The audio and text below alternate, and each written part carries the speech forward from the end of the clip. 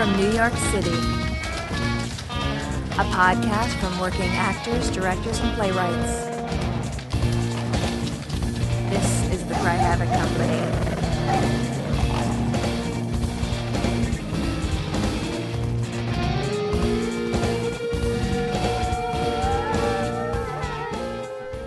This episode of the CRY HAVOC podcast was made possible by a gift from Jenny Gear. Hello, and welcome to the CRY HAVOC podcast. Today around the table we have... Jenny Kirlin, I'm an actor. Jen Reichert, I'm a writer. Katelin Wilcox, I'm an actor, writer, and director. Jennifer Curfman, I'm an actor and a director. And Kitt Lavoie, I'm a writer and a director. Today, for our final episode in our 5th season, we're going to be talking about working in a festival setting. Much of the work that actors, writers, and directors do early in their career is in the setting of a theater festival. It's also something that continues later into their career, but it is something that is a very prominent part of many people's early careers. When we're talking about theater festivals for this purpose, we're talking about those situations in which there is a group of discrete productions with discrete teams that are coming together to present their work in some sort of combined setting. That can be a setting where it is an evening of one acts, where it is a group of different people each bringing one of the one acts of the evening, or it can be a setting where there are multiple full-length plays being done over different times in the same location, or situations where there are multiple plays being done in multiple settings over a wider area, such as the fringe festivals that many cities have. Festivals create a setting of pooled resources that make it possible for some people to produce work that they might not otherwise be able to produce. That said, because it's a situation where there are multiple unrelated teams of people, all of whom have to coordinate their efforts in order to be part of the same larger event, there are specific challenges that are very real, that exist only in a festival setting.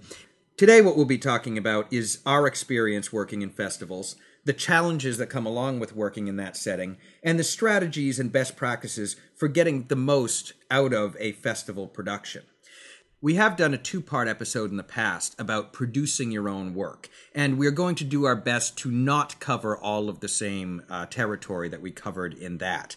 There will be some overlap, but we do definitely recommend, if you are listening to this and planning on producing something in a festival, that you also listen to that for some of the broader thoughts about producing a play in any setting. Most of what we're going to be talking about today is the specific challenges and opportunities that come along with a festival. Before we start, let's just talk a little bit quickly about what sorts of festivals we all have worked in. I actually know a few of you guys just finished this week runs of shows in the New York Fringe Festival. I just finished a run of my one-woman show, The Pawnbroker, in the New York Fringe, where I was the actor and the writer in that production. And I've also directed for some other festivals around the city. And I directed Caitlin's one-woman show in the Fringe that we just closed, and I've also directed for a couple of other festivals.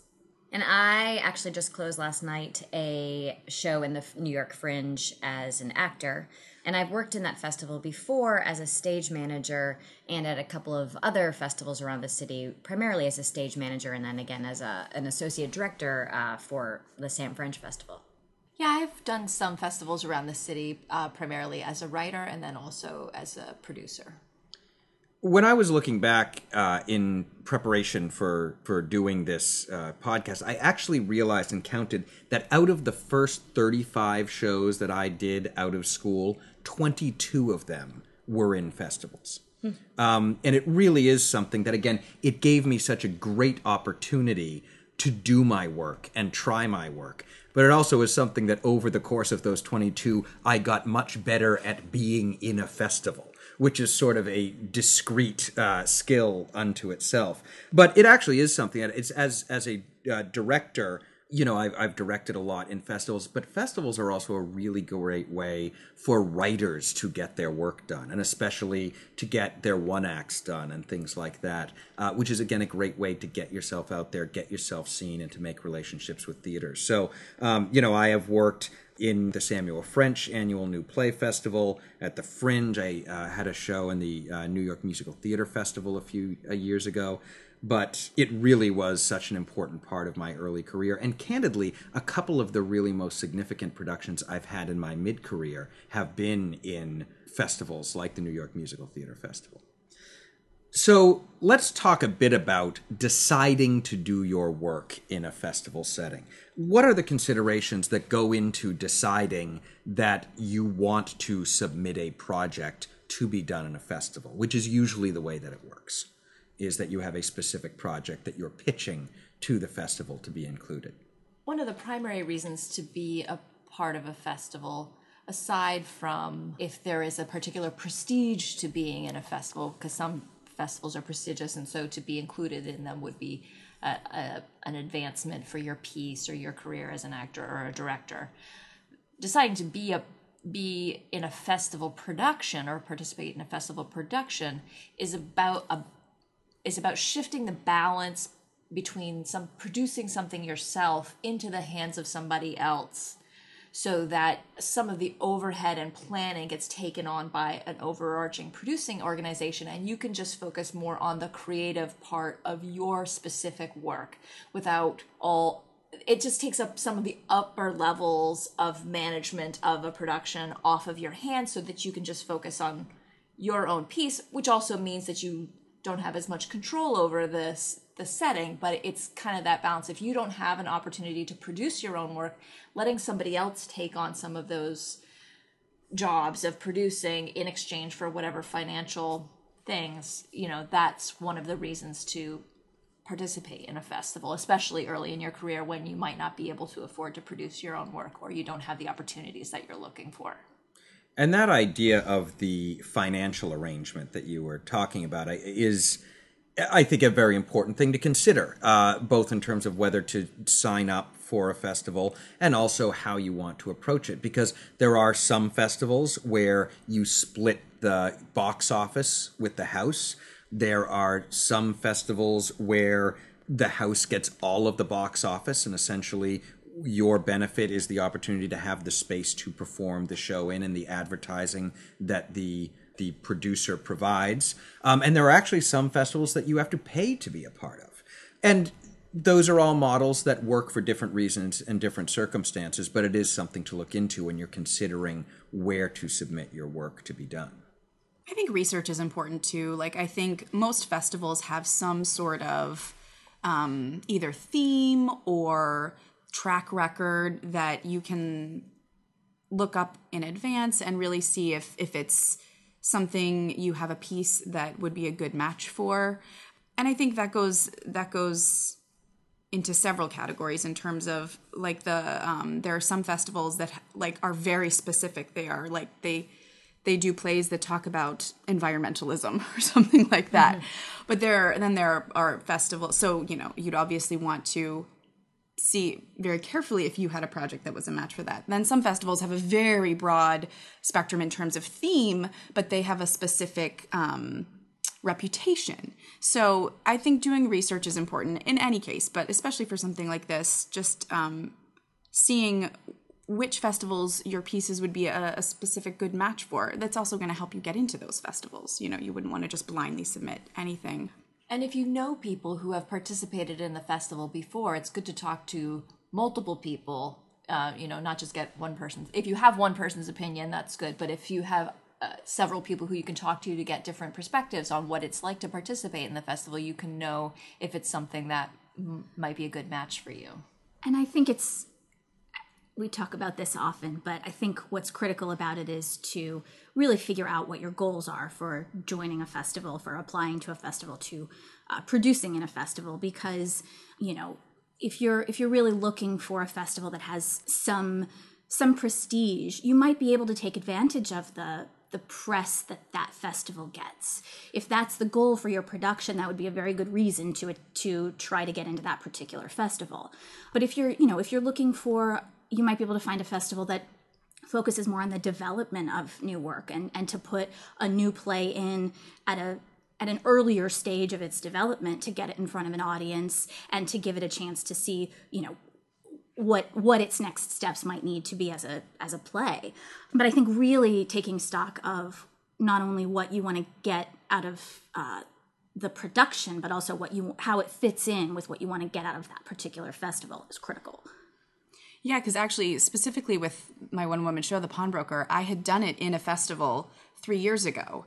But that was a festival where every show got one performance, and that was it. So a festival like that is not necessarily the best type of festival if you're looking to generate reviews for your show or something like that. But it was a great festival to get the show up on its feet and see what it was like in front of an audience.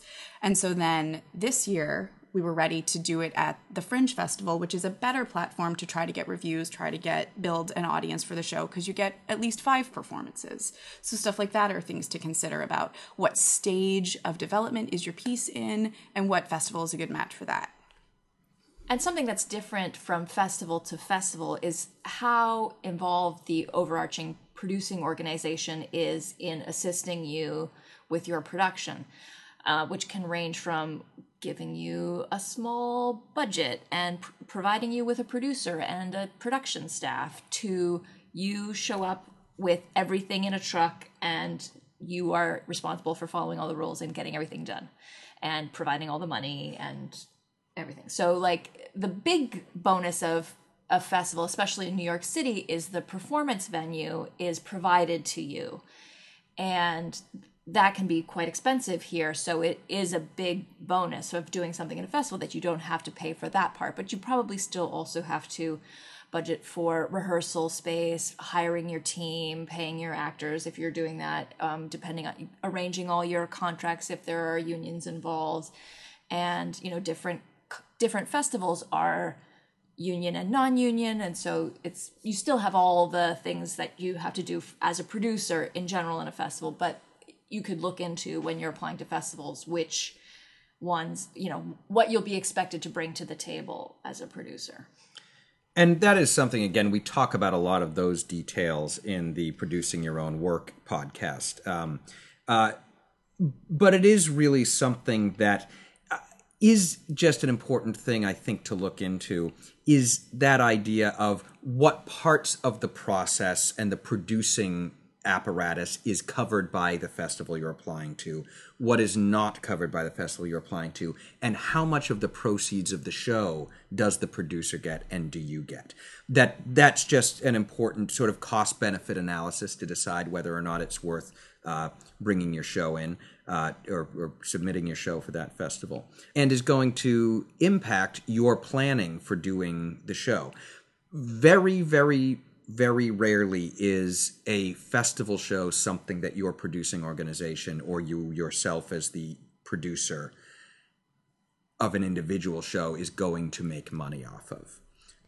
It is actually much more likely to be one of those settings where you are investing money in your career by creating a show that's happening in the festival. But there's a lot of ways, again, that rather than just putting up your show independently, you're able to draft off of the larger festival in a number of ways, and it depends on the festival. But some of it can be about the resources. Again, renting a theater is very expensive, and if you don't have to do that, that is a great help and might make it possible for you to produce something that you could not otherwise produce. And as you were saying, Katelin, there are certain festivals in any city that people in the community are more broadly aware of and that reviewers are prepared to come to. I mean, the Fringe, which you guys just wrapped up, that is something that the theater community in New York City is sort of very aware of. They spend much of August going to different theaters to see different people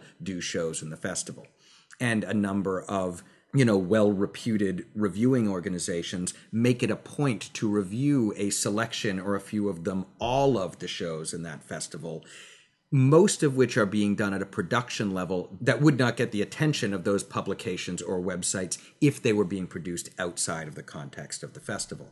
So again, that's all cost-benefit consideration. That said, there also are festivals of things that are like a festival, an independent one-act festival, that might be a great opportunity to have some of the weight of gathering resources off of your shoulders. And yet what it means is you're doing your one act in a night of 5 other one acts that you have no control over, and therefore it might not be a great setting to invite industry to come and see your work, because you have to ask them to sit through 4 other plays that you have no way of vouching for. And certainly in those settings, it is relatively rare that reviewers will come to see those sorts of shows. So again, it's a matter of really figuring out, what do I want for my piece, for the experience, for the production, and what festival, if any, is the appropriate place to try to do those things. Other financial things to keep in mind or think about when you're trying to decide about festivals is that some festivals have a house requirement, in that you have to guarantee a certain number of seats. And if that many people don't show up, you have to pay for them. So that's something to think about. Some festivals also have rights requirements, where if you agree to do the festival, you also agree to a certain, usually it's a certain time frame commitment of, if this show takes off within 2 years of the festival, then you agree to give the festival a certain percentage of that income or revenue that you get from the show. And that is something that is a consideration, and is, I think, a fairly reasonable thing for them to ask, depending on what amount they're asking for from the show. But if they are providing the resources for you to have a showcase for your piece, that would not otherwise be seen by the producers that then pick it up and move it someplace else. That the idea that, that's just something that you, as the owner of the property, again, need to make the cost-benefit analysis of, is that a trade-off that seems fair to you? So let's say you have decided that you want to do a festival. You've identified the festival or festivals that you plan to apply to. Let's talk a bit about the application process and what's important to do. There are generally application processes for these that they ask for. Different festivals ask for different kinds of material, might ask for an essay, a statement of purpose, might want to read the script, might not want to read the script, might want video of the performance if it exists. But given the fact that each festival has different requirements, do you guys have any general thoughts about applications?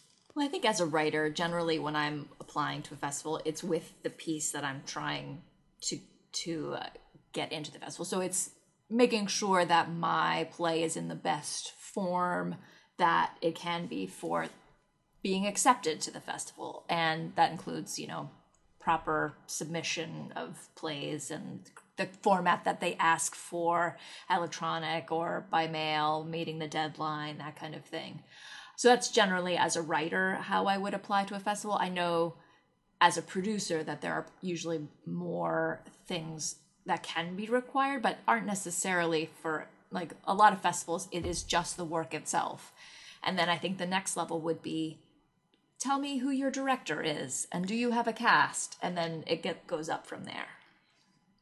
And I think the letter of application, or the way that you introduce yourself to the festival, it's really important to be able to demonstrate not only that you know what the work is that you're bringing to them, but also that you know what they do too, and that you're looking at their mission statement and looking at all of their guidelines and all of their requirements or the kinds of shows they've done in the past, and that you can demonstrate that you see how your production is a match for them. Mm-hmm. Yeah, and showing interest in their festival as a work that is something that you're interested in being a part of, and how you can be good for them as much as they would be good for you. And often, I think many of these festivals really are in the business of trying to help show work that would not otherwise be seen. So it's not only, our show's going to be a success, and so you should pick us because we're going to make you $1 gajillion, but here's how you can help us. This is what your festival offers that might make a difference to our show and our production. Ironically, that thing is also the very same thing as telling them what you can do for them, given the fact that what they are trying to do is support a certain kind of work. Because as you said, myself, having produced theater festivals, they are a monster to manage. People do not choose to put on theater festivals because it's the most fun way of doing work. They generally are doing it because there's a certain kind of work that they want to do. So if it is something where they are really about supporting emerging writers, you don't want your essay or your application to be all about how I'm this really great writer that everyone thinks is a great writer. What you want to write to them is about the fact that you are trying to find a place where you can have your voice heard and how much you appreciate that these people are providing a platform for that. Because it's sort of the thing where you want them to read your application and say, oh, that thing that they want, we know how to do that. We have limited resources. We should give it to the people who want to do the thing we know how to help them do. And again, to have done your research and be sure that without pandering on its surface, but that what you're saying you are hoping to get out of this festival is the thing that they are hoping to give people with this festival. And I think, I think this is true with the Fringe and probably with other festivals, is that some are looking for much more finished productions, that they want evidence of previous productions, maybe production photos or production video. And I think even if you don't have it, they will still accept you. But I think it shows a level of commitment to a project that gives them another way to judge the piece and whether it's something that is right for their festival. So even if the application says that there are certain requirements or recommendations, don't necessarily count out your production. If you don't have those things, you might be able to make an arrangement with them to still apply without them. So you can, have communication with the producing organization and see if they'll, consider your piece if it's at a different level. And I think getting a little bit of carefully selected outside feedback is important too, because sometimes when you're writing your own application, especially if it involves an essay or a letter, you're often a little too close to the piece, or you can get so mired in the minutia of it. It's good to get, you never want too many cooks in the kitchen, but a couple of people who you really trust who are familiar with the piece, or send them the piece to read and then say, this is what I'm considering submitting as my cover letter for this piece. I know we got some really good feedback for our Fringe application for Pawnbroker, where our first draft of our letter, we basically got the feedback was, I don't think this letter matches the tone of the piece. And that was really important for us to hear because it needs to match. That is actually, I think, one of the most important things, and it's something that is never in the instructions. But that idea about show, don't tell, the same way you do it in all of your other writing, you want to do it in your application writing, of that idea that people should get a sense from reading the play. If it's a zingy comedy, your application should be kind of fun to read, while not just being a bunch of jokes. If it really is a very serious exploration of the history of oppression in a certain part of the world, you want to be sure that it feels like it has that sort of a heft or a weight to it. And that's an oversimplification. But that idea that, candidly, they should get, just from reading your answers to the question, a sense of what the show's going to be like, not just because you're telling them what it's going to be like, but because they can feel the sensibility of the show and the sensibility of the application. Another thing that I think is important, and I think something we'll get into more deeply in some of the other things we should talk about, is it's critically important to follow the rules of the application. So much of what the challenge of working in a festival will be is that festivals have rules. They need to have rules, sometimes seemingly arcane and bizarre and complicated rules. But there are reasons that the producers have those rules when they're managing so many different teams. And it is something that if you cannot put in an application that follows the rules that they lay out, it will be a red flag to any smart festival producer that potentially this is not someone who is going to thrive in a festival setting. So, actually, speaking of rules, let's talk a little bit about the people who make the rules. And those are the festival producers and their representatives. Do you guys have thoughts about best practices for interacting and working with the people who run the festival once you've been accepted? Having been on the other side of producing a festival, I have a tremendous appreciation for the people who manage these things, because as you said, it's not a practice you might take up for fun. That they're managing an incredible amount of balls in the air, and I don't want to be the person who is the ball that keeps jumping into the middle of things and messing things up. So making myself known to them in a positive way, making sure that if I have questions, that they're clear, that I'm direct about what I need answers to or information about, and like be quick about it. Like, in and out, this is all I need. I'll come back to you for anything else. Thank you so much.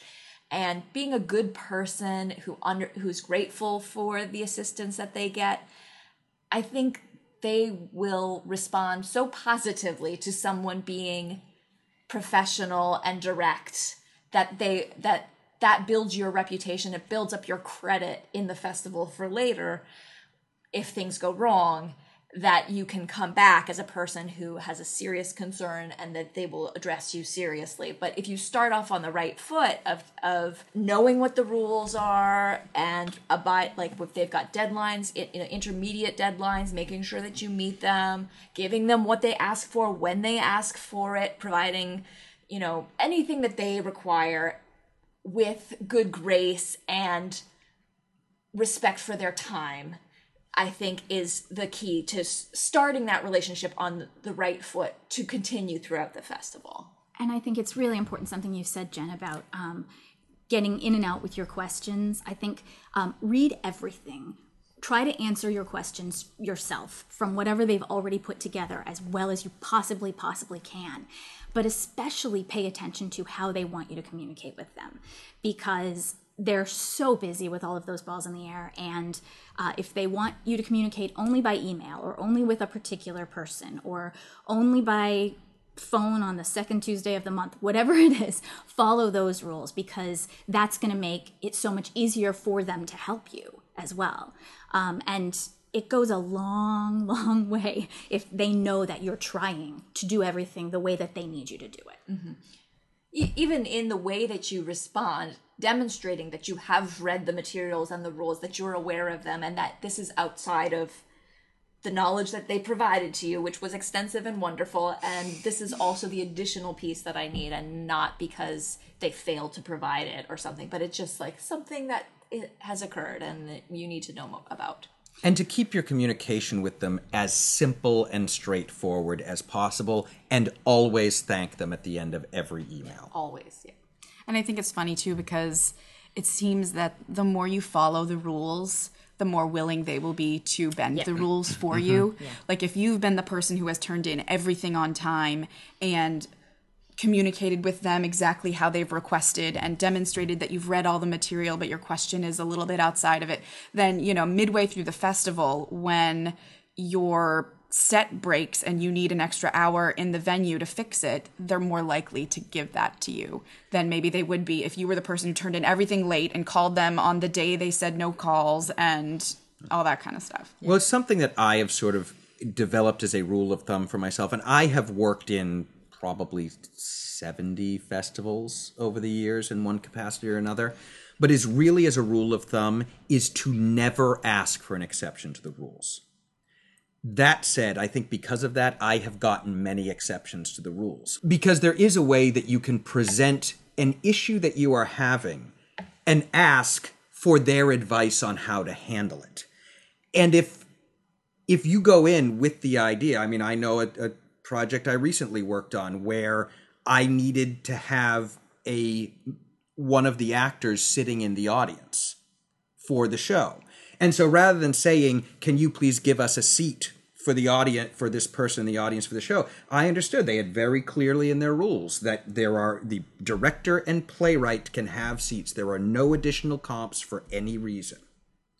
And so instead of saying, can you please do me a favor and give me a comp for this actor, I wrote to him and I said, I understand that there can't be comps, but I would like to be sure to reserve a ticket, which I will pay for this actor for these nights. Who should I talk to be sure that I have that ticket for each night?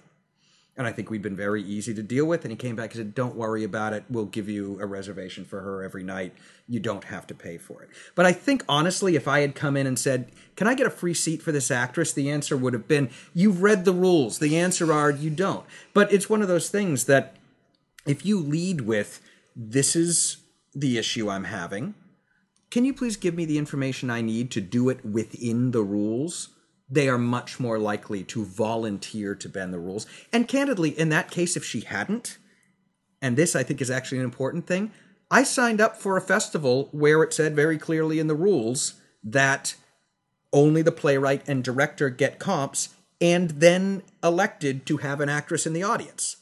So if that meant that I paid for a seat for that actress in the audience, that was a budgetary choice I was absolutely welcome to make as the producer of that of our part of that festival. But it is just that thing again of if you don't ask for exceptions, you're more likely to get exceptions. But even when you don't, you shouldn't ask for exceptions because you agreed to do the festival with these rules.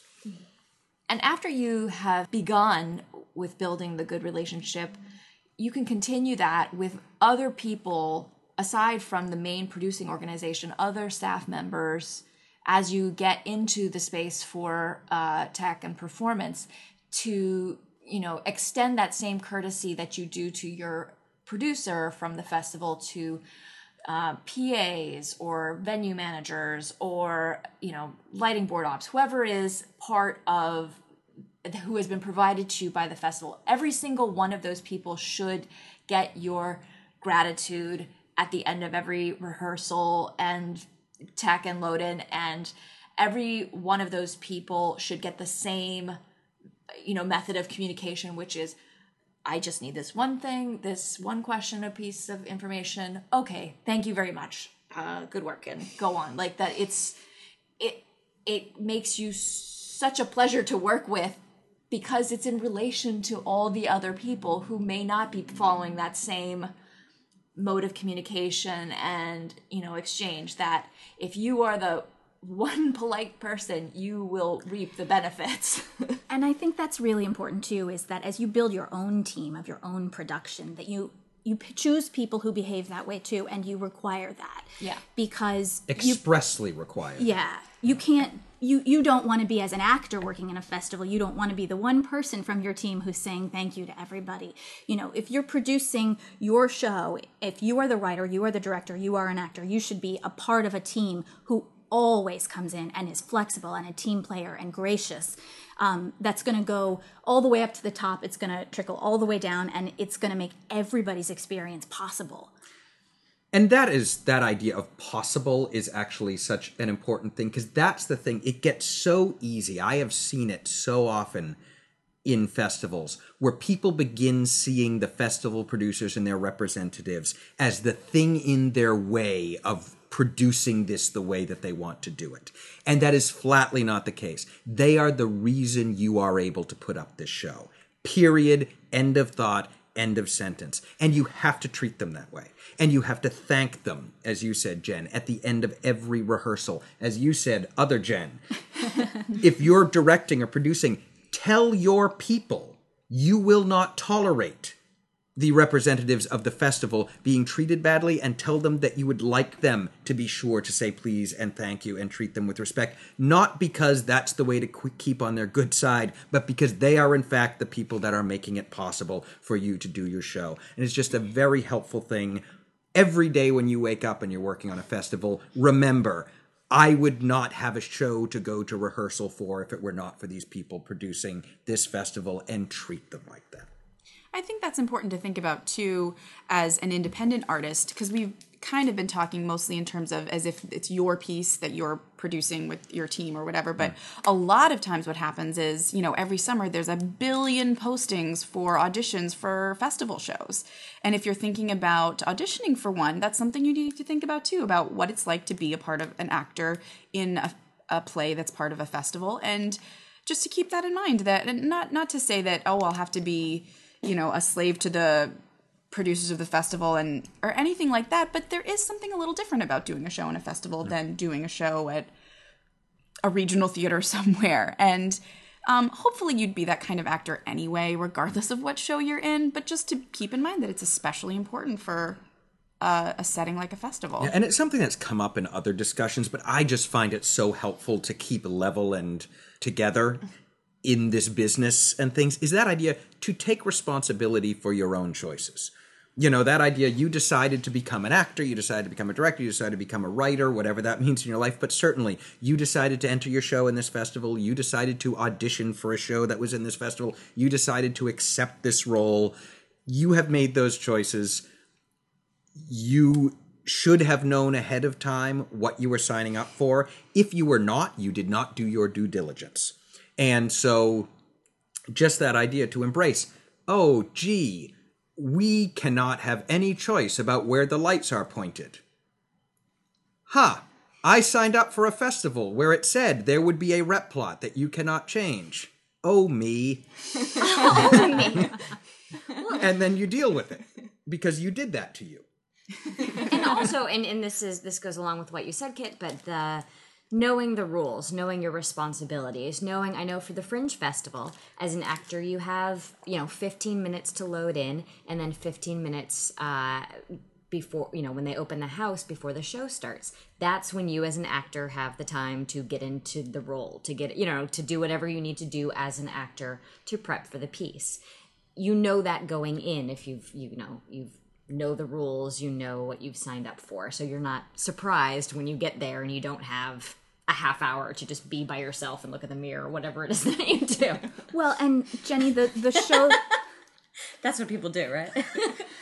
And Jenny, the show that you just did, you had a relatively extensive makeup preparation that you needed to do. And I know you rented space yourself near the theater to be able to prepare because you knew that you were working in a situation I where you had to 15 plan minutes. in advance what I was going to do before each show to make sure that I could make that happen. And I think one thing that is important to embrace about the rules of a festival is one of the things that can be sort of challenging about it, I think, especially for people who have been working for a little while, is that a lot of times the rules are aimed at sort of the lowest common denominator, at the people who have never done a show before. And there are festivals like the Fringe is a good example of that you guys are just in, that there are people in that who have worked on Broadway, who have done all of this stuff, and there are people in it who literally have never produced a show before. That's part of the aesthetic and the mission of that festival. And a lot of festivals have that sort of variability.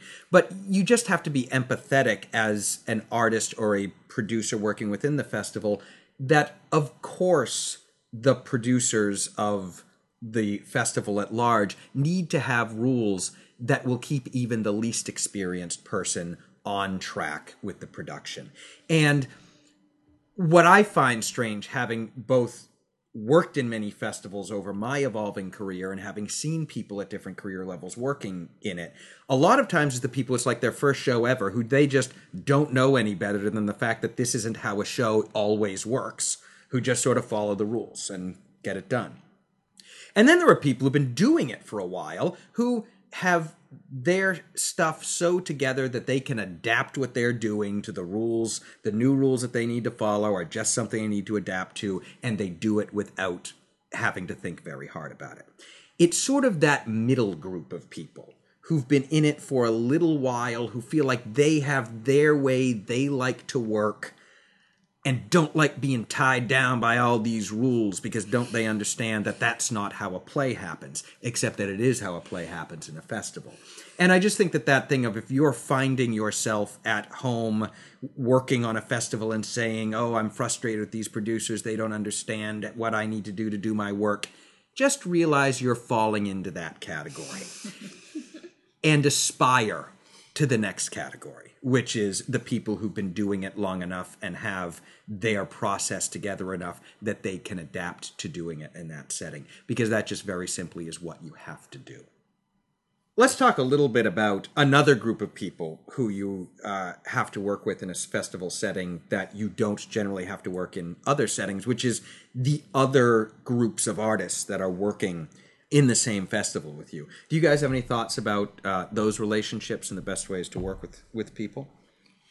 I think it's a good practice to start the same way you do with the festival producers, which is, with respect and for their product and their place alongside of you, and make sure that you're courteous, and that when you're switching over spaces, and that you're not the one who's lagging behind by 5 minutes, and that you're clear and they get the space when they're assigned it. And if there's things that need to be shared, that they're taken care of with, respect and not broken and left dirty, and that make sure that your space is clean when you leave, so that they have the same space that you got that you give to them. That actually reminds me of something that I did not say when we were talking about working with producers, but actually I think is so important, which is when you are producing your own work not in a festival, you generally either it's because you have your own theater, or more likely probably with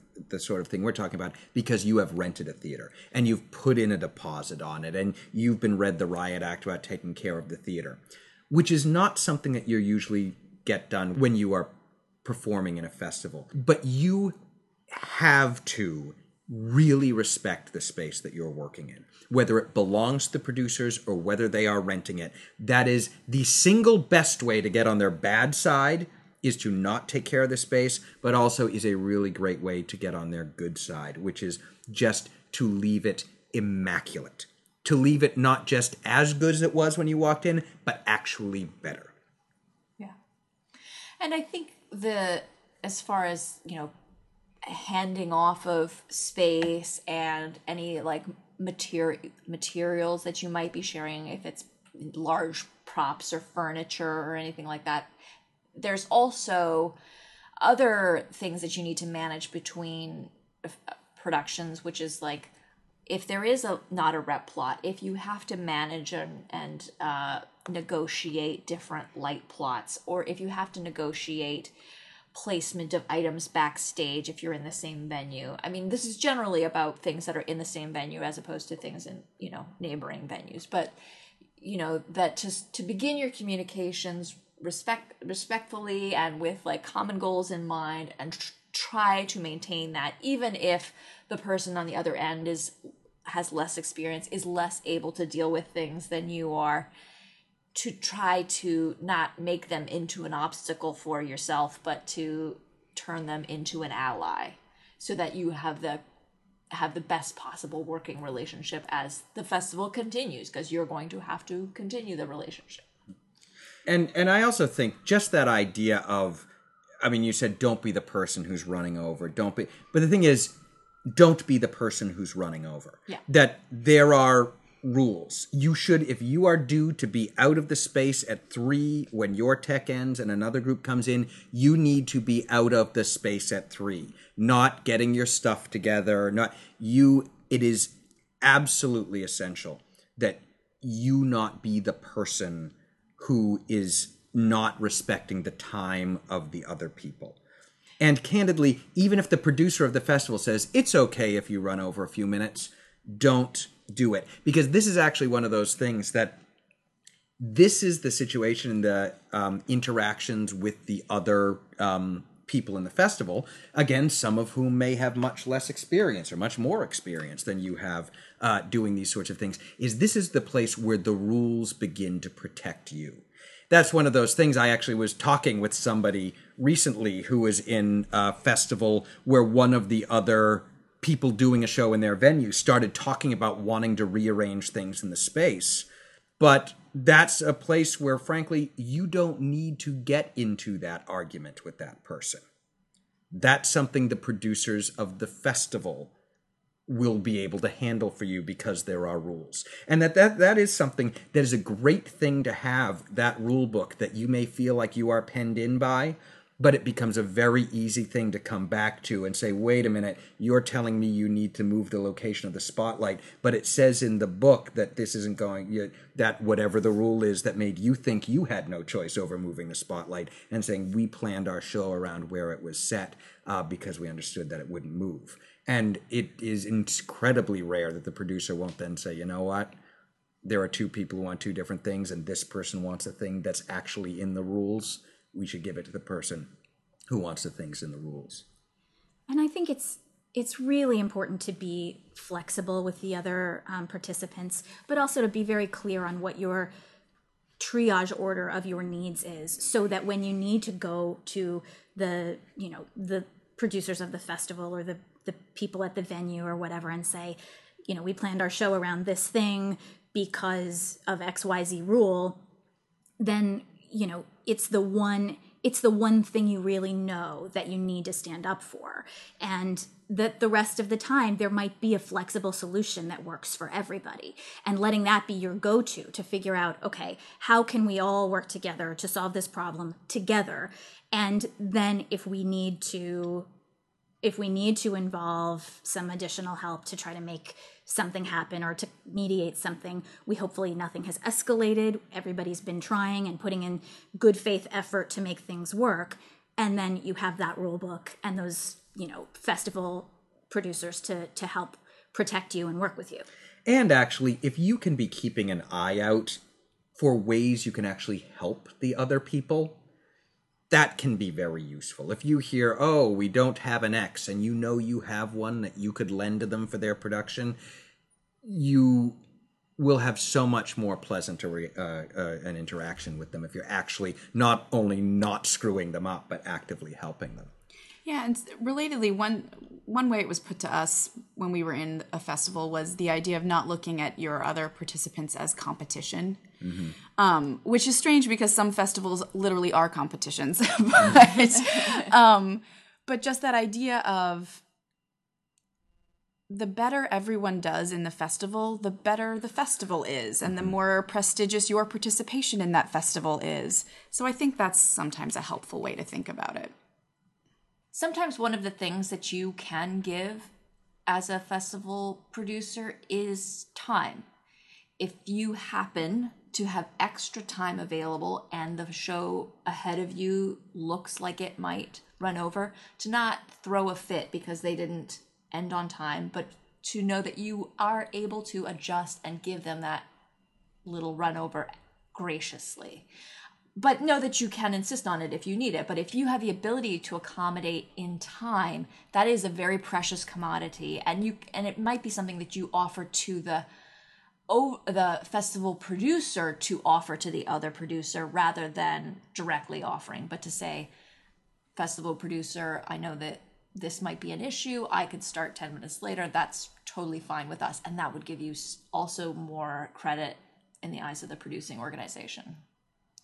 Yeah, just generally, the more you can be part of the solution and not part of the problem, because it is something that, again, the reason for participating in a festival for many, many people in many, many cases is that idea of sharing resources in order to make it possible for everyone to get their work done. And, the same way that, you need to think about this festival producer is the reason I'm able to do my show. Along the same lines, the fact that there are 5 other shows that they have that are going up in the same venue with us is the reason that it is possible for them to produce it. And so ultimately, yes, even if it is, as you were saying, Katelin, technically a competition festival where there is a prize at the end or something, still the fact of getting things up and happening is something that, the rules and actually people following them should hopefully take care of 85% of it, but then whatever you can do to help get us the other 15% of the way there is just always appreciated, and again, ultimately good for your show too. And something that's been a bit alluded to up until now, but we should actually talk about how do you plan your production to be appropriate to be done in a festival setting? Obviously, different festivals have different settings, and so there are different details, but are there general ways that you might want to be thinking about a festival production that might be different than or in addition to the things that you would want to think about in a production that was being done freestanding? I feel like generally, and I feel like this is true for probably almost all festivals, is simplicity is your friend. I feel like, especially with festivals, you get a certain amount of tech time, you get a certain amount of load-in time, you get all of these kind of rules about time. And I feel like to be able to go in and manage your time and not have to be going through 100 cues in 45 minutes to know what you need to do the production, but to know what you need to do the production and to keep it simple is generally something that people learn over the course of their festival careers. Mm-hmm. So if you start early, simple, you're ahead of the game. Yeah, I think primarily what makes a festival production successful is simplicity in design. And what you're talking about with the time and the cues and the tech, doing 3 cues really well instead of 50 cues is, you use the resources you have to best advantage. And since you won't have time to iron out problems with design elements in the space, having very few design elements will help you do them really successfully. And I think one of the general things that leads to is that you focus on the performances and the writing and the directing, and the other things become more simpler than you might if you were producing something as a standalone piece where you have more room to work the design elements out. But because you have to essentially vacate every time, things that are collapsible or small, tend to be more successful in a festival venue, and that might mean not having them or doing something design-wise that eliminates elements, that makes the focus more on the piece and the performance than on a grand design. And I think for me, the really helpful rule of thumb that I've sort of come around to myself is that idea that your festival production should look great in the rehearsal room. That if all of a sudden they announced, sorry, the theater burned down, people are still coming, but it's going to be in a rehearsal room, that you would still be pretty happy with what you've put together. And especially if you have any design bells and whistles, because there are some shows that need design things, but they should be things that will work in the rehearsal room and not just in the theater. I mean, I know you guys had slides in your show that you spent a lot of time on really honing and coming up with just what but you didn't need to be in the space to do it. That was something you could do from midnight until 3 a.m, working things out to make that happen and be sure they would look like what you wanted them to look like. Or there are things like props that you can build. There are things like that you can do where your design bells and whistles are portable ones that can work in your rehearsals in the rehearsal room the exact same way that they will work in the theater. And not to be, if you ever find yourself saying to someone, oh, this part will look great when it's got the right light on it, that is not something that is going to be helpful to have in a festival situation, because again, you have a limited amount of time for tech, which we should and will momentarily talk about how to handle the short techs that you get in a festival. But things can go wrong in those techs, and you should be planning your show in such a way that it could be done with half the tech time that you have. And that question that you need to ask yourself always is, this is great. Can it be done in the amount of time we have? Can it be done in half of the amount of time that we have? And something that I think can be a very helpful thing to plan for is to have plans A, B, and C. Plan A is, this show's going to work great if literally we're able to turn the lights up at the beginning and turn the lights off at the end. A festival show should be able to work like that with the things that you have in a rehearsal room. But then, and we'll talk about this when we get to the tech, but you'll be able to set up sort of a layered approach to the tech where you get your essentials done and then your next to essentials done and then your next to essentials done, rather than having a play that needs you to hit every single moment in the play correct technically with things that you don't have in the rehearsal room in order for your play to work. And I think something that's important to remember about simplicity is that simplicity doesn't necessarily mean boring or undesigned or uncreative. I mean, often it's the opposite. Often the restrictions and limitations you have in a festival setting force you to be more creative about your design. And I think that creates a lot of really interesting and surprising choices. So just because we're saying simplicity is your friend doesn't mean bare stage, lights up, lights down.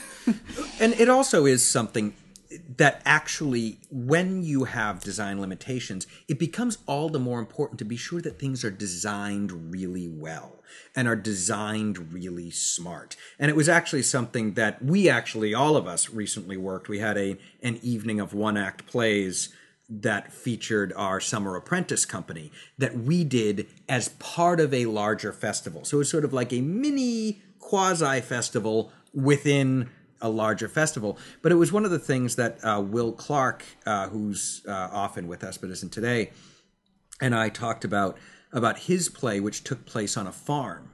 And he had a real back and forth about he thought he could probably get some hay bales to be set pieces on the set.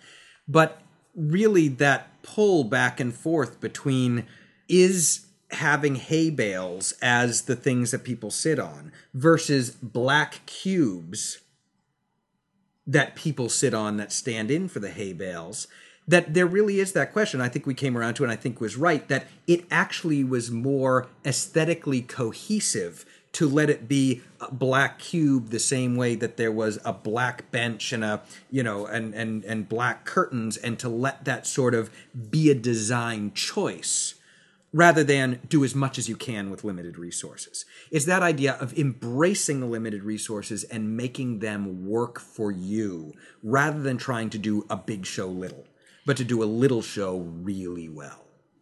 And my first reaction to the hay bales as a producer was, there will be little bits of hay on every bit of the stage for every play of the night. So that hay will expand into everybody else's space. So it's like you can't, and there are lots of things that do that. Glitter, blood, there are things that you think of as being necessary for your play that you have to, if you must have them, if they're allowed in your venue, you have to also have the plan of how to clean those things up. Even sometimes within the show, that has to be worked into the design, that if you need a big splash of blood, it has to be able to lift up immediately and completely from the stage, from the cube that it splashed onto, and you have to be able to collect everything that you've left. And so you should think about that in designing those kinds of elements of what is the after effect of this element that I need to deal with. And also, I think you need to think about the definition of the term absolutely necessary for your play. Because it is something that there are things that would be great in a different kind of production. And I think you just always really need to assess when you're talking about, ooh, this is going to be really tough to do in the context of a festival. Or the rules say I can't do it, but it's absolutely necessary to my play. Usually almost always there is another solution to the problem. And if you are saying this is absolutely essential, there is no other way, it is probably a sign of your limitation of being able to think of options than it is the fact that the festival won't let you spray blood all over the wall. Or it's also possible that was something, if it truly is that essential to your show, you may not have wanted to put this show into a festival in the first place. So that's also the kind of thing to be thinking about before you even apply. And to think about solutions. The show that I just worked on, there was a moment in the play where we realized this during tech, that my character gets food kind of on the floor, all over the floor.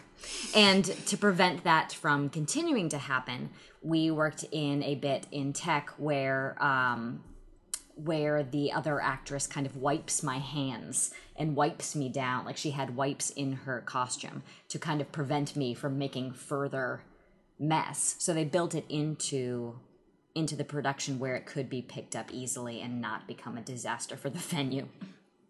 What about the challenges that are specific to the rehearsal process when you are in a festival? In a festival where there are multiple venues, you often find out that you've been accepted to the festival well before you know what space you're going to be working in.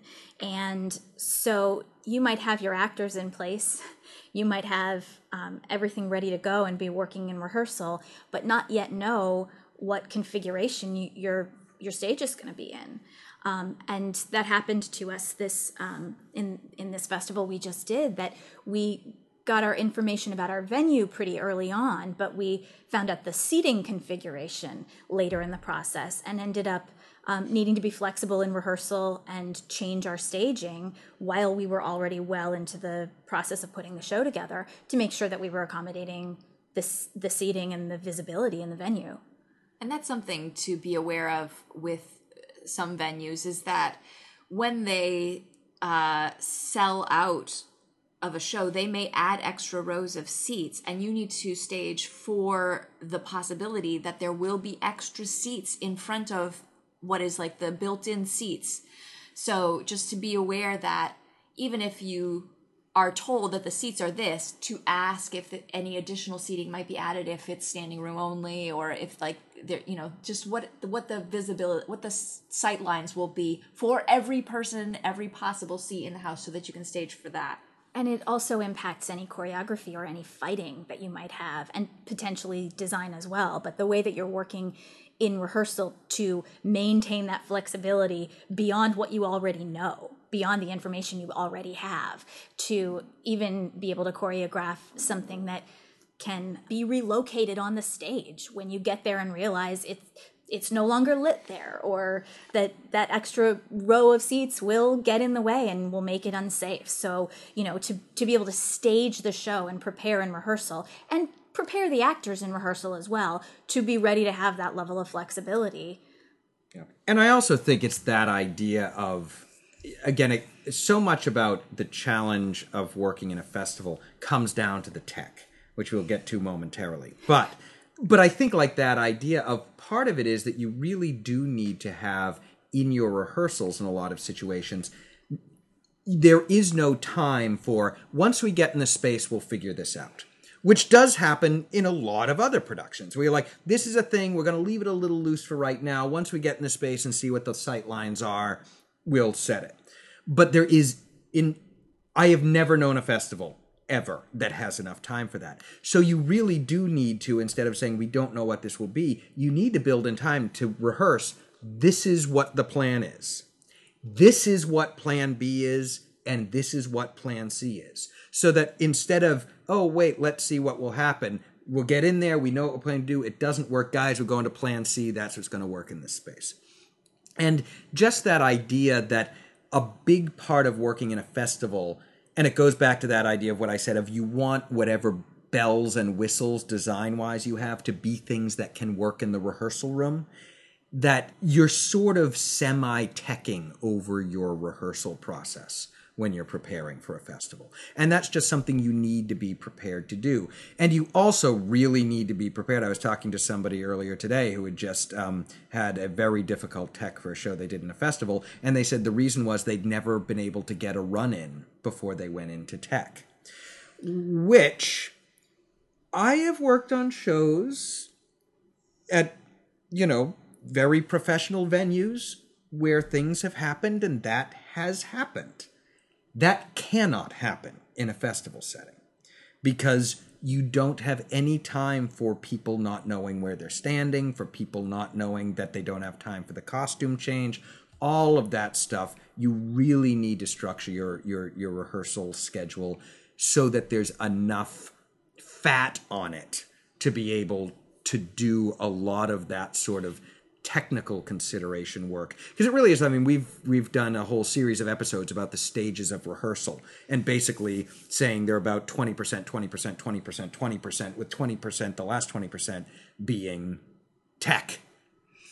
But in a festival setting, it really is you have like 5, maybe 3% of your time is tech, which means you need to move some of that tech rehearsal work into your pre-tech rehearsal time. So that idea of saying, oh, we've got enough time to rehearse this show, take a really hard look at it and be sure that you have enough time to rehearse that show if you really need to have it effectively ready to go at the end of that rehearsal time you have booked.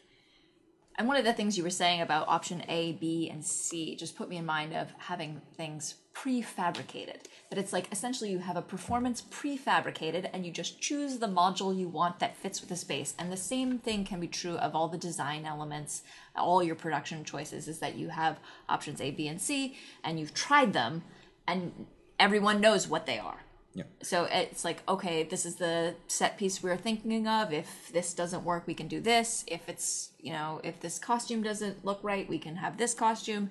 So that, and if you've worked through those things in the pre-tech, then you'll be ready to act on them once you get into the venue space. Yeah, and to actually be working with as many of your design elements as possible in the rehearsal room. Like, you don't want your tech to be the first time people are in their costumes.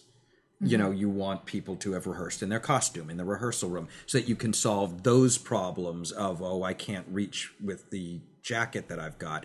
That stuff that in many other settings is something you could deal with in tech. Candidly, a lot of tech in a lot of other situations is a lot of sit around and wait. Is a lot of, we're, taking 45 minutes to get this lighting cue just right. I've got time to have the costume designer come up and take a look at this thing that's going on.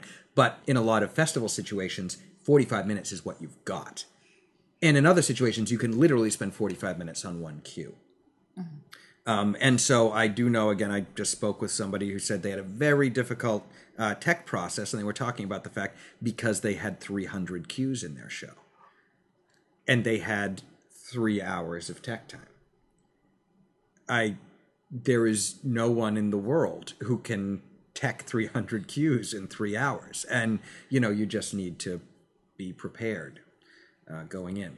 So we actually should move to, and we've sort of, I think in the last 15 minutes or so of the discussion, been sort of anxiously moving our way towards tech, because it really is the Rubicon, or for a lot of shows, the Waterloo, that they meet, because it is something, again, that you have generally in a festival setting an incredibly small time, and especially proportionally to what it normally is, to be in the space with the lights, with the sound, with the actual space. And generally, it will be something between 1 and 3 hours that you and your team get to be in the theater before you actually put a show on. And a lot of times it's the first time your production team, your cast, your director has even seen the space. So one thing that I just think is worth reiterating before we get into tech and best practices for tech is that idea that you want to be planning your production at every step of the way around the fact that you only have the amount of tech time that you have. That you want to keep it simple, because without exception, always, your show will go better and look better and run better with 5 well-executed cues than it will with 40 cues that never happen at quite the right time or the same time because you haven't had the time to work them.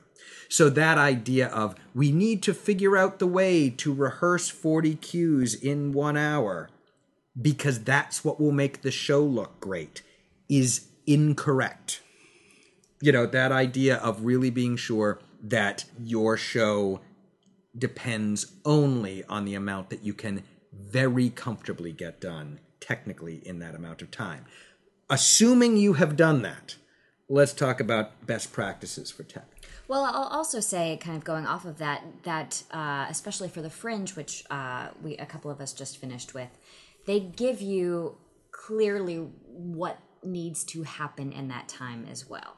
You must get a run of the show in. You're going to have to be timed loading in and loading out. There's going to be these different things that cut into the tech time that you need to account for. So really your tech time ends up being, whatever it is, a half hour of the 3 hours or whatever it is that you're allotted. So you need to have a plan for that, knowing all of the different pieces that are going into it. And there are usually certain elements of your tech that are easier to prepare for in advance than others.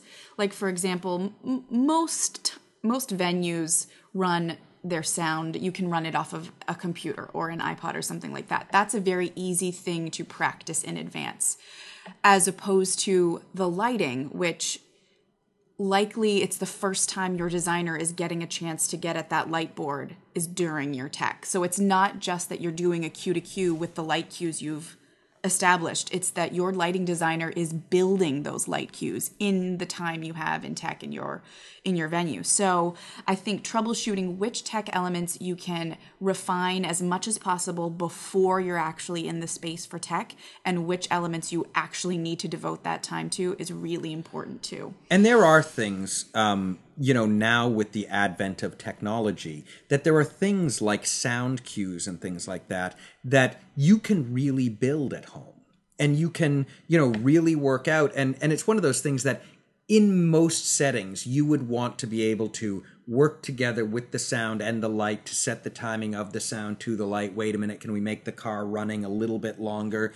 But I think your best bet when you're talking about a festival is really make your choice of this is the sound cue. When it comes time, they're going to hit go, and then it's going to fade up, and the thing's going to happen, and the next thing happens, and then another thing happens, and it fades down, and it's one 24-second long cue that nobody's adjusting. The level adjustments are all in there, and then the lighting designer can plan the timing of their lighting around that cue, rather than trying to balance the two. But that's also something that, also with the advent of technology, you can send that MP3 to the lighting designer ahead of time and say, this is what the cue is going to be. You need to time the lights. And because they too need to deal with the fact that, I was thinking about it being a 5-step evolution of the look, but it's going to have to be a 3-step evolution of the look with the amount of time I have. And again, you're much better off with a well-executed 3-step evolution to the look that goes well along with the sound than not ever having enough time to work out what it actually is. And this is something that might help you to make best use of your time and make efficient use of your time, is to have a team going in with experience. If you are a first-time producer and you've never hired a light person, maybe the festival might have somebody who's familiar with that board, who knows all the little quirks of it and all the lights already, and you might be best served hiring that person to be your light board op rather than asking someone to do it for free who's never done it before.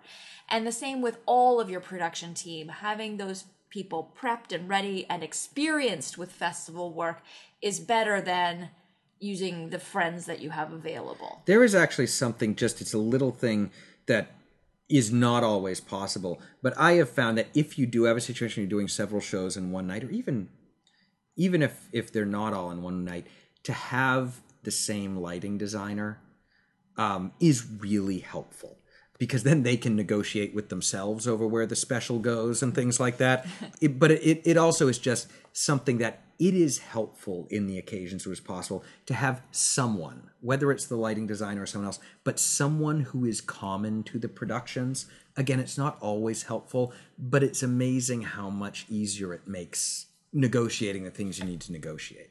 And I think something that you said, Jen, I think making sure that the team that you bring in has a really strong understanding of how that tech day is going to have to function as well. So that not only can everybody be as well prepared in advance as they possibly can, but to know the difference of what you should use that precious time you have to solve.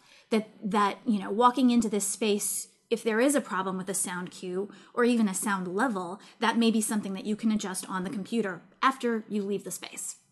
But if there's a costume concern, that's something that's not going to be solved in that 20-minute period of tech. But the only time you're going to get your hands on the light board is going to be while you're in that room. So triaging what can be executed and what can be solved in the amount of time that you have in the room, and making sure that the whole team knows what that is. Yes, and I think that actually is so important, that everyone knows the plan, that it's not just the lighting person, the director have talked, and the sound person, the director, but that really to actually have a meeting that includes everyone who will be in that room and really have a game plan and divide and conquer. That people need to know, we're going to go in the space. These two people are going to go and start writing the cues. You guys go and set up the screen while the other people are bringing in the props. And really make sure everybody knows exactly what they're doing, that the actors know, because it is something that's very, very common to a festival, is that they are effectively the crew for their show. Actors in a festival generally do not go and sit in their dressing room and prepare while it's being set up. In most festivals, again, you get a window of 15 minutes, 20 minutes, 25 minutes that you're allowed to be in the space before the show starts. And, you need all of your team ready to execute it. I also really recommend putting together a tech schedule, even if you only have an hour. But if you've really planned it out and know, by 10 after 1, this should be done. By 20 after 1, this should be done. By, from this time to this time, you two are going to be doing this while we're doing that. Hopefully you will abide by it, but minimally it will be forcing you to be continually assessing where you are.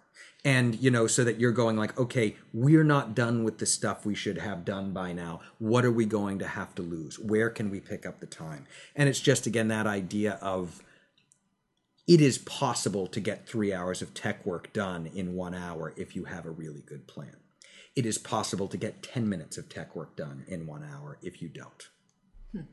And something you said earlier, Kitt, about having layers to your design, layers to your decisions, and priorities really within that, to say, okay, the first most important thing is this, and then if we have time, we this, and then if we have time, we put the cherry on top.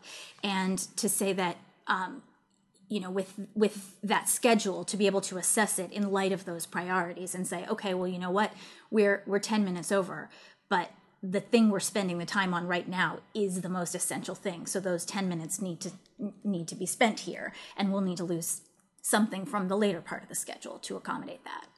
And within that, a lot of people hope to be able to do some sort of run during a tech, so you can kind of see how everything works together. And I know at the Fringe it's required, but if it's not required and you're running out of time, to have a priority of moments, whether they be safety moments in the show, moments with, transitions or something like that, a priority list of things to hit within the show, because very rarely do you get a chance to actually get a full run in. Well, that hit list is so important. And again, to really walk in knowing these are the things that need to happen. And to be clear about, even planning it ahead of time, but when you're talking about like the projections that you guys are using, that you want to be using your time in tech to set the placement of the projections, because that's something you need to be in the space to do.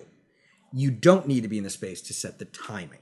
The timing you can do earlier. And that idea of knowing that, and also I do think it's something that I started doing after doing festivals for a while, but I think it's so important to have that production meeting with every person, including the actors, so that everybody knows this is the plan, these are the priorities, this is what we need to be sure to hit, this is how we're doing this, and give other people the opportunity to say, wait a minute, I really need to be sure that I have the chance to do X or Y. And then you can figure out where it can fit into the schedule. Or maybe you can figure out and say, actually, we do not have time to do that in tech, but this is a way that we can solve that problem. And I just also think something that's so important, and this I feel like should go without saying by the time we're here, but I think is worth saying, is that you want to be using your time in tech to confirm your suspicions and not to figure out problems. That idea that this is what we're planning to do in this moment. We've talked about what the lighting cue should be. And now we're going to look at the thing we think it should be, instead of the director seeing the idea of the lighting cue for the first time. And again, that idea of having backup plans. Because the thing is, you can totally screw your show if you don't get all the way through teching it. And that's one of those things. Once you're out of the space, you're out of the space. There are certain things you can do, like fixing an edit of a sound cue. That's actually something you can take a note on and say, we're going to do it when we leave the space.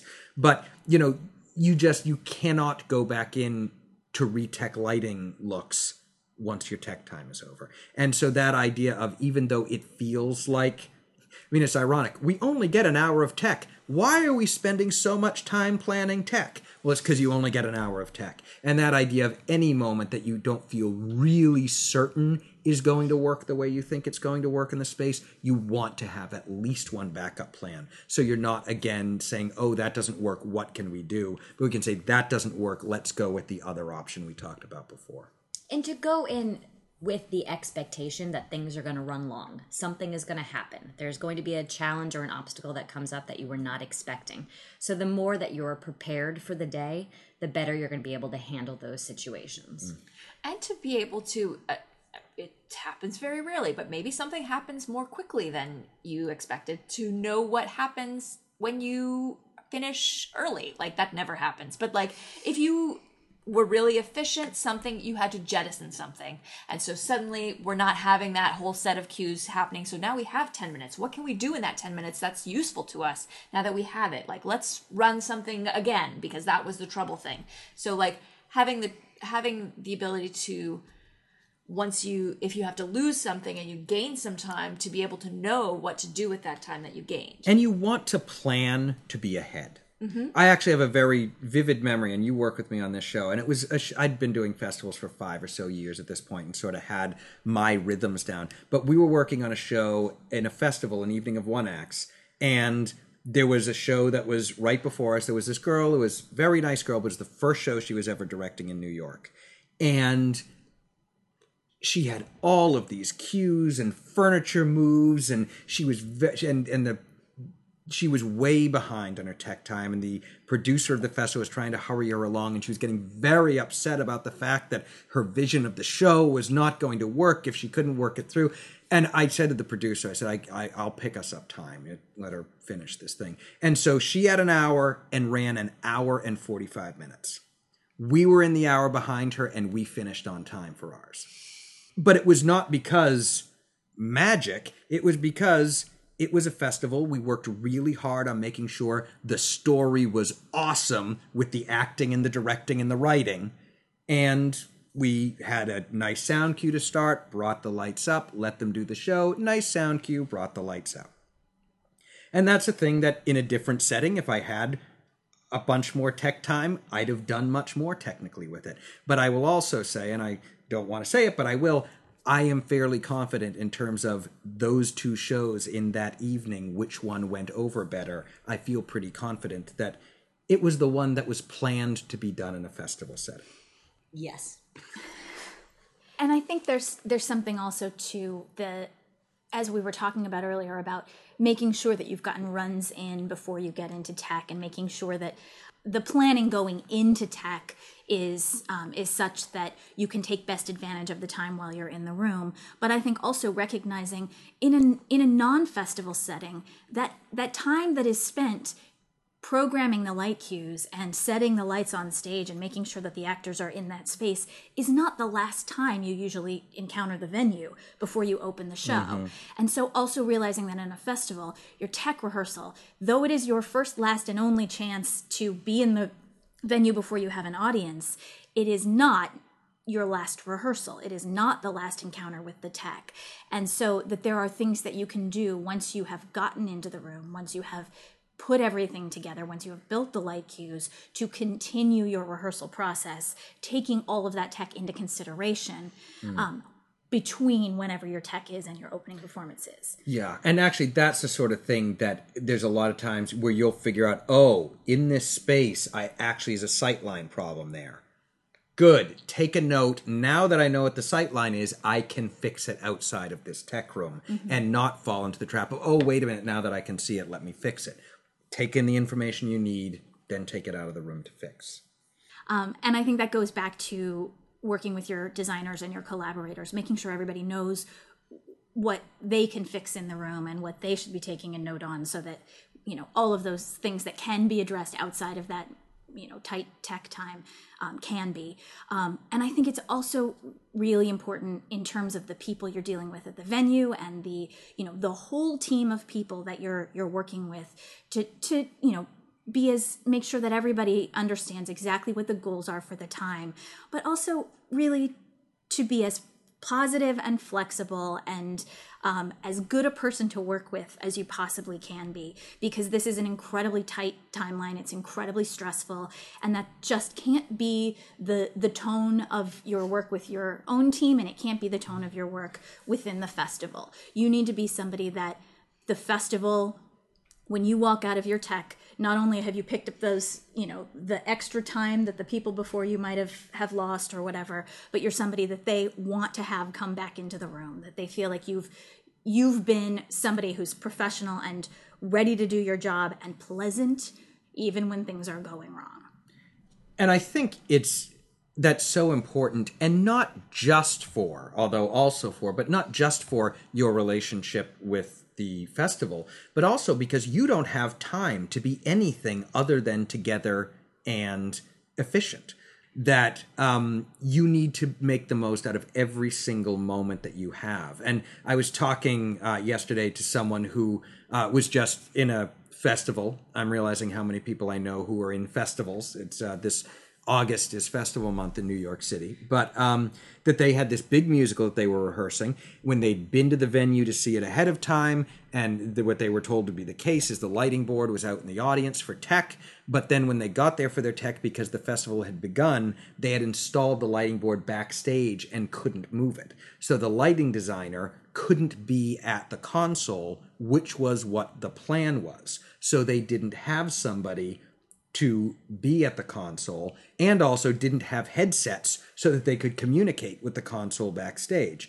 They were momentarily very upset that they had not been told this was the case, but, which seems to be the right thing, very rapidly got on getting somebody to get behind the light board and set up a Skype conversation between the house and the lighting board so that they could figure out how to deal with that. And it's just one of those things that still they had a very, very tight time. A, because talking to them, I think their show was probably over-teched, but two, they lost 20 minutes trying to figure out how to set up a communique. And there was a show starting in the theater less than an hour after their tech. So again, that idea of things can and will go wrong, but that idea of, I have seen situations in festivals where that happens and the person burns their time being upset about it and complaining and calling the producer and asking why they weren't told. And it's just one of those things that you've just got to be super prepared with your plan, your backup plan to that backup plan, and a total preparation to roll with it if something happens that screws up any and all of those plans. You can be angry about it later. But when you're actually in that room for your allotted time, you've just got to make whatever is happening work for you. Before we wrap up, now that we've talked about the great Waterloo of shows in a festival setting, what about the specific challenges of performing in a festival? Well, something I already mentioned is knowing the kind of prep time that you have to get into your role. But also, especially with festivals, there's different times, and usually you do a show where it falls over a weekend, or you're doing 8 performances in a week, and it's very regulated. And sometimes with festivals, you're doing one on a weekday afternoon, and then you don't do it for another week, and it's in the middle of the night, and it's being flexible and knowing. And again, it goes back to knowing as an actor what you're signing up for. If that's something that scares you or you're not prepared for, don't sign up to be part of that festival. Don't audition for it. Don't put yourself in that position. And I think realizing that you have to be able to be flexible in a lot of those ways, and in what you're talking about, a performance schedule, being sure that you can do your work in between performances to make sure that you don't drop the ball. You've got to be ready to just jump in with that 15 minutes notice and do all your homework there, and be willing to be a team player to help set up the set if you need to, and be as quick and available to the production as you can be to be a part of the whole team and make it go. And I think as a director and a producer, just to be aware of some of those complicating factors, if you do have a performance schedule that ends up with a week gap between two performances, it might make sense to schedule a brush-up run-through or at least a line-through or something midway through the week. And just to ask if there are things that you can be doing to help make the actors' jobs in performance better for them. Something else that we did talk about a bit during our Producing Your Own Work podcast was about fundraising and marketing for your shows. I don't want to rehash that entire topic because there's an interesting discussion on that episode. But do you guys have thoughts about issues of marketing and fundraising that are specific to a festival setting? Well, I think a lot of it relates to what your goals are for the festival run. But if your goals for that run are to get reviews or to get fill the house, I think a big thing that is really important to remember is that most often the marketing for the festival itself is not going to be the marketing for your show. Usually a festival will have its own marketing. They will publicize the festival. And often your show will be listed in that publicity.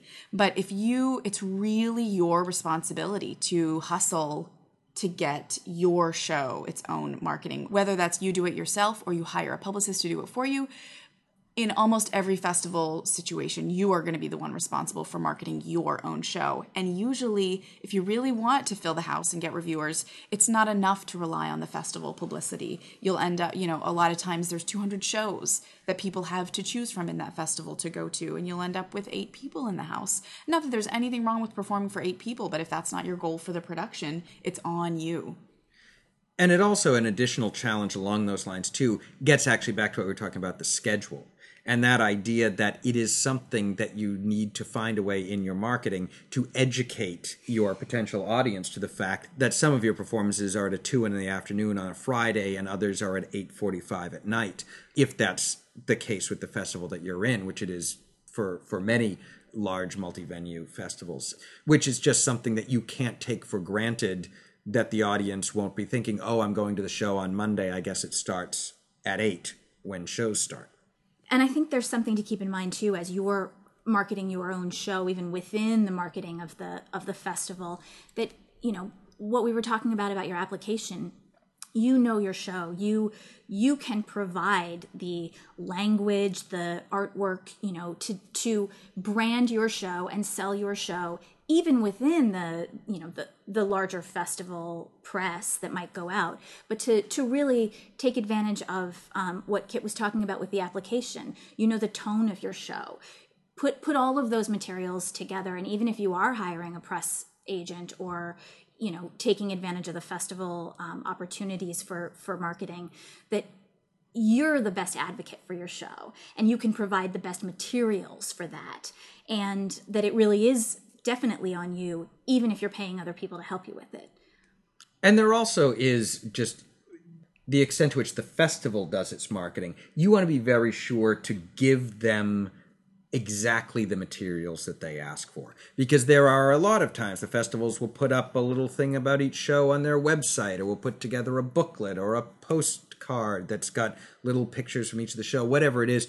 But you just want to be fair to them. If they say we need something that's X number of pixels by Y number of pixels at this resolution, give them the thing that they are asking for, because there is a reason that they are asking for you for it that way. And I think in regards to being in a large festival, you can look for ways to make your show stand out, because if there are hundreds of shows, they all have a postcard. Think about the context that you are marketing in, and try to distinguish yourself from other shows in order to make people aware of you, that your show is the show with this person working on it. Oh, I heard that interview, or I saw that on the internet, and look at that postcard. It's white, and everyone else has got black postcards. Like that. Think of the ways that you can be different but true to the voice of your show.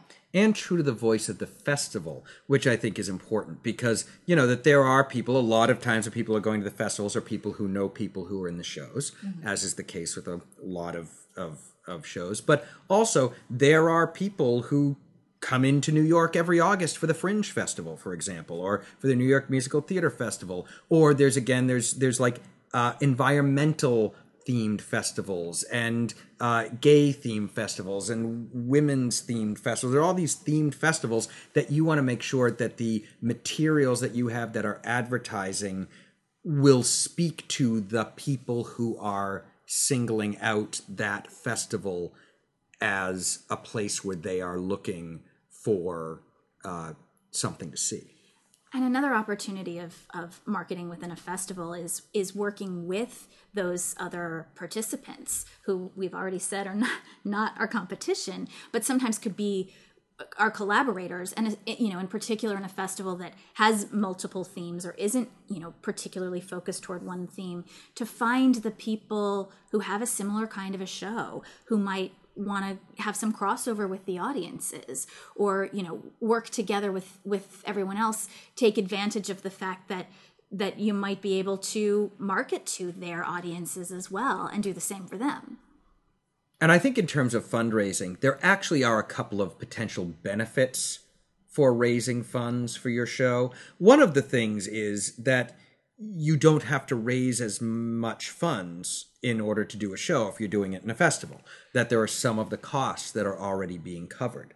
There also is a certain prestige to the fact that your show has been accepted to the festival. That gets a little bit dangerous insofar as you're committing to do a show in a festival before you've raised all the money that you need to do it yourself. But there is something, as you're going to friends and family and other people, to say, guess what?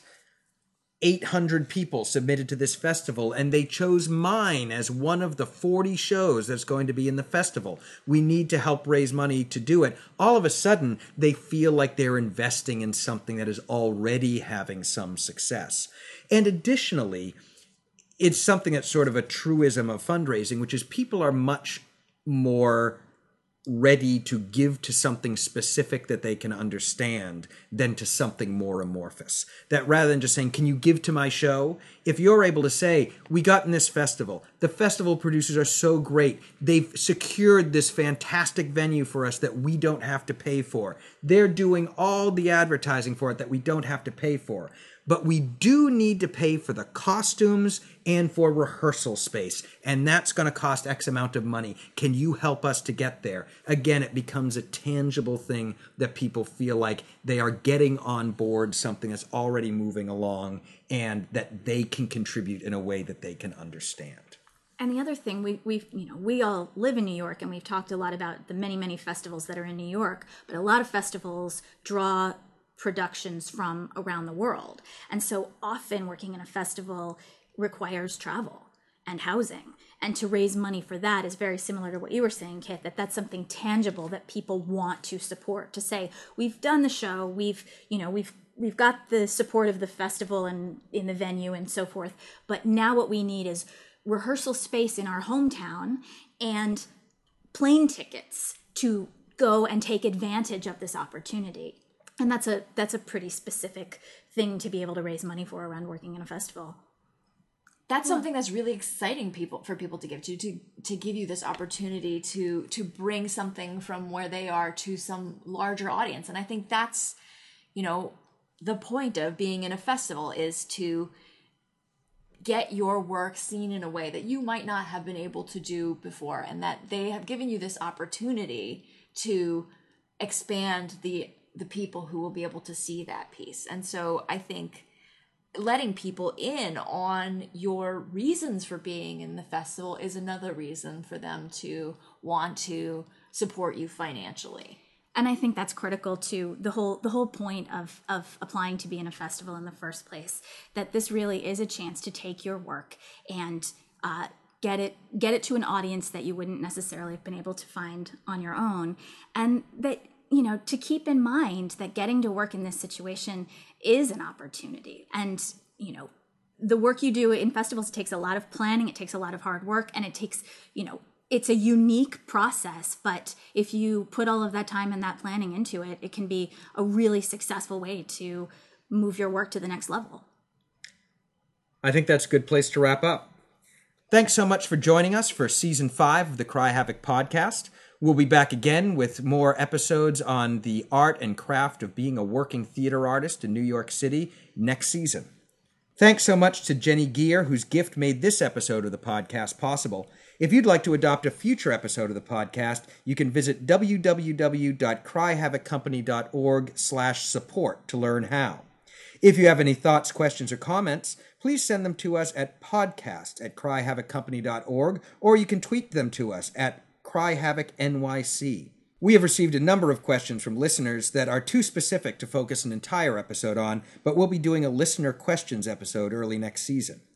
If you'd like to learn more about the CRY HAVOC Company, our public events, our educational programs, our free early career seminars, and how you can support the work of the company, including this podcast, please go to www.cryhavoccompany.org. You can find us on Facebook as the CRY HAVOC Company, and you can subscribe to this podcast on iTunes. While you're there, please write us a review and give us a rating. It helps other people find the podcast. So, for myself, Jen, Jenny, Katelin, and Jen, and everyone at the CRY HAVOC Company, thanks for listening, and we'll talk to you soon.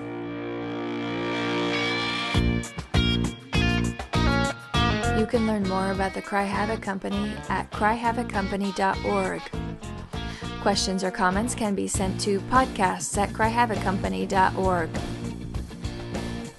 All music from this show came from the Podsafe Music Network at music.podshow.com. Thanks for listening, and please subscribe.